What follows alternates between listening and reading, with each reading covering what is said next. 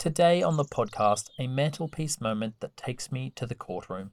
A novel that makes you question whether you are sane, and of course, the weekly reveal to what magical book I have pulled down from my to-be-read shelf.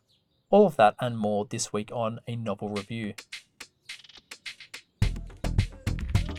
Hello and welcome to the literature podcast, A Novel Review.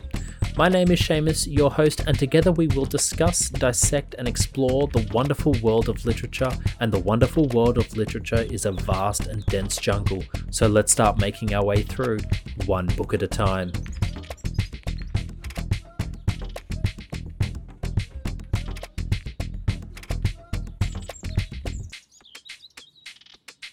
Hello, and welcome to the beginning of another episode of A Novel Review. So great to have you. Welcome.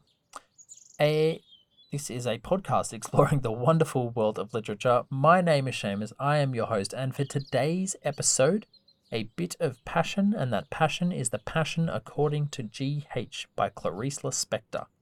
But before I jump into this book, I always take a moment to reflect on any mantelpiece moments.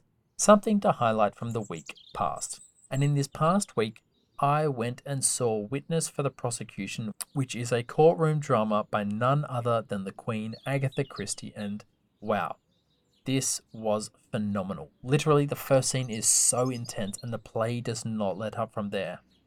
Once again, the set is just stunning, with being set in a literal old council chamber, so you, as the audience, kind of circle around the stage, or I guess semi-circle around the stage. Now, because it is a courtroom drama, there is a jury, and yes, the jury is made up of actual theatre goers, which is really fun, and they have to, stand when the judge enters and take their seats again, and one lucky person gets to read the verdict. Guilty or not guilty, of course. I checked, and these particular seats are sold out for over a year in advance, so yeah, you really have to plan ahead if you want to be those people. The tension of a courtroom drama swirling with Agatha Christie means that you're paying attention, and yet you aren't sure what you're paying attention to. There are details to catch, surely, and yet no detective to sieve through the nonsense. In the interval, you guess who you think the killer is. You reason with yourself and make a choice. And then, as the denouement comes, you realize you had chosen wrong. God damn it, Agatha has done it again. A great show, and one I would thoroughly recommend if you are ever in area. Housekeeping, as always, all the scripts from the episode are available on my website, just in case you know of anyone who has a hearing impairment who might get a kick out of a written version of the pod. So head along, they are all free for use for all to enjoy. Also, all the episodes are available on YouTube with closed captions if that's more your cup of tea.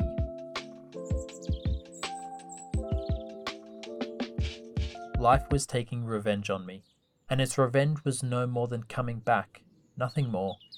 In every case of madness, something came back.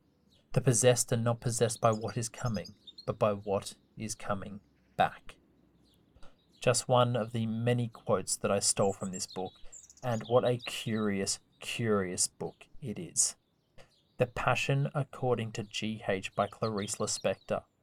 Now, before embarking upon this novel, I had read one other thing by Clarice, a story entitled The Imitation of the Rose. It was also odd, but not to this level. The level this book goes to has to be one of the most fervent and intense reads without, in a sense, really making headway in regards to a story. The story from this novel really comes through the philosophical drive, the philosophical underpinnings that race through human minds, and from the mind, the deterioration of the self. It's a novel that for me I can place with a class of other novels instantly. I read it and it leaves me with this sparse emptiness. It reminds me of the dislocation I feel when reading Albert Camus' The Outsider, Patrick Suskind's The Pigeon, or Kafka's Metamorphosis. Maybe the first two more than the last, and maybe the only reason Kafka comes to mind is because this novel is about a bug. Yes, a bug. I reckon now is a great time for an overview. It's funny, normally with the overviews I struggle because it's quite difficult to sum up a novel in a few lines, to strip it back to the base essentials that would give you, the listener, a window of understanding about what is happening. Today is a little different. Today's story is short. The novel itself is around 200 pages, but the plot is incredibly short. And because the plot is short, I will be revealing the ending of this novel in this overview. If you don't want anything spoiled, stop listening, but also the ending isn't like a big twist of the story. You can see it coming, and yet, like a car crash, you want to look away, and yet you find that you can't. A woman, while in her maid's room, sees a cockroach in the wardrobe. In fright, she slams the door and cuts the cockroach in half. From this, she can see the insides of the cockroach ooze out and is still alive a little. And as the story progresses, and this is a huge spoiler for those stories, so tune out now, for a few seconds at least. But as the story progresses, you realize she is going to eat some of the oozing body of the cockroach. Yes, you heard that correctly. Yes, it is rank, but yes, the book is still good despite this disgusting ending. It's incredibly philosophical and goes to this depth that is quite rare to read. One of the central themes of The Passion According to G.H. is existentialism, a philosophical movement that emphasizes individual freedom, choice, and personal responsibility.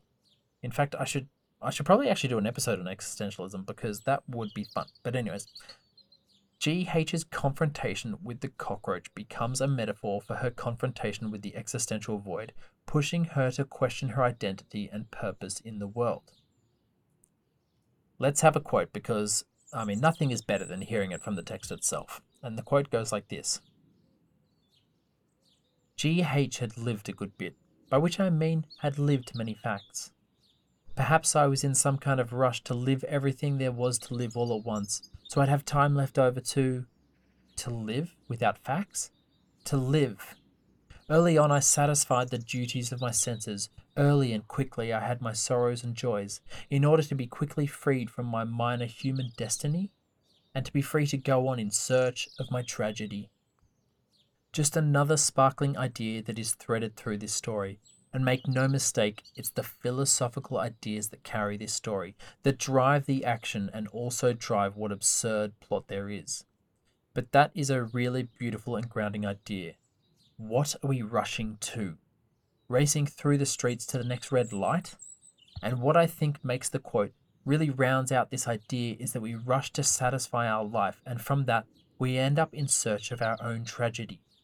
Her quest for self-identity and meaning mirrors the existentialist struggle to find significance in a seemingly insignificant universe, reflecting the influence of the existentialist thinkers like Jean-Paul Sartre and Albert Camus.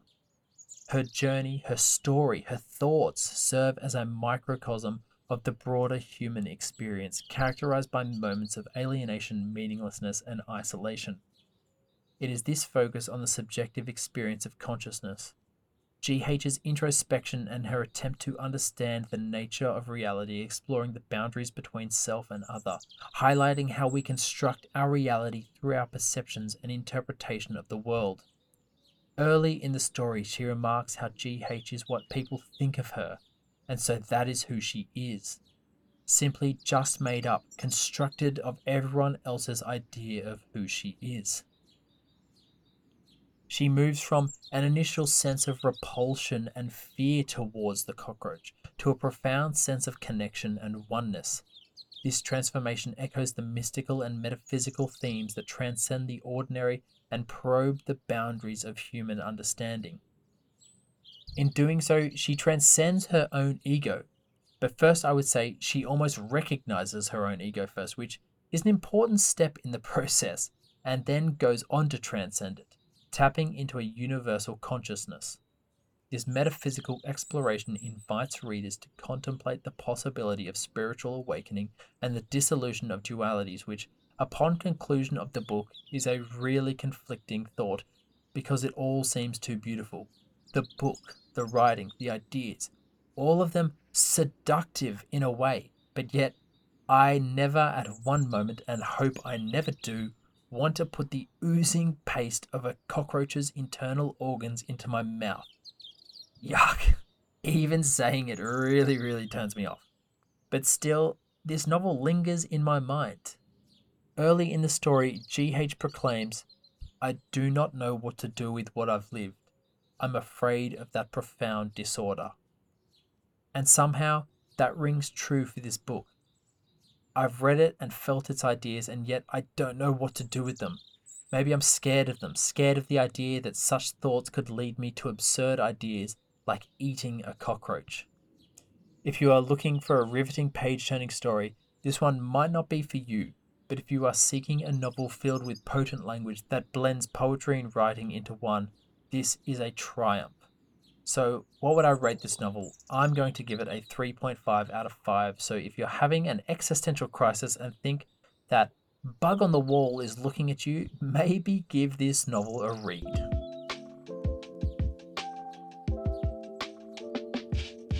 So, what am I reading this week? Nothing. This week I am tearing my way through some big books. So, the What Am I Reading section is being replaced with a literary fact. I'll make it a good one so that at the end you come away having learned at least something from the episode.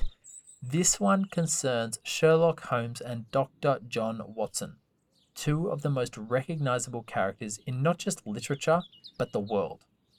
Well, what if I told you that they were nearly called something else? Are you ready for the names? They were originally going to be called Sherringford Hope and Ormond Sacker. Sherringford Hope and Ormond Sacker. Dr. Ormond Sacker, I presume. Can you imagine that? No, thank God. Thankfully, we don't have to imagine long because it didn't happen, and thank God it didn't. Sherlock Holmes and Dr. John Watson, and that's who they will be forever. Now, before I close out the show, if you have listened this far, please consider hitting those 5 stars. I would really appreciate it.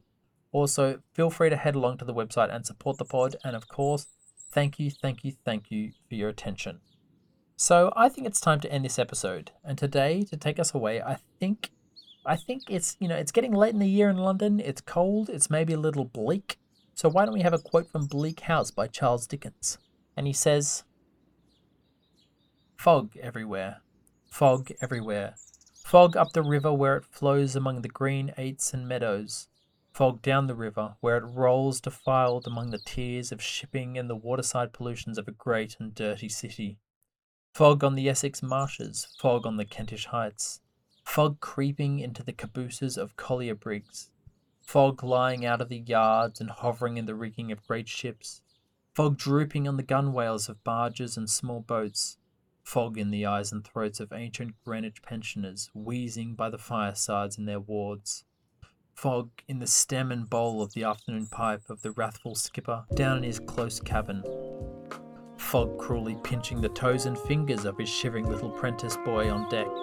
Chance people on the bridges, peeping over the parapets into a nether sky of fog, with fog all round them, as if they were up in a balloon and hanging in the misty clouds."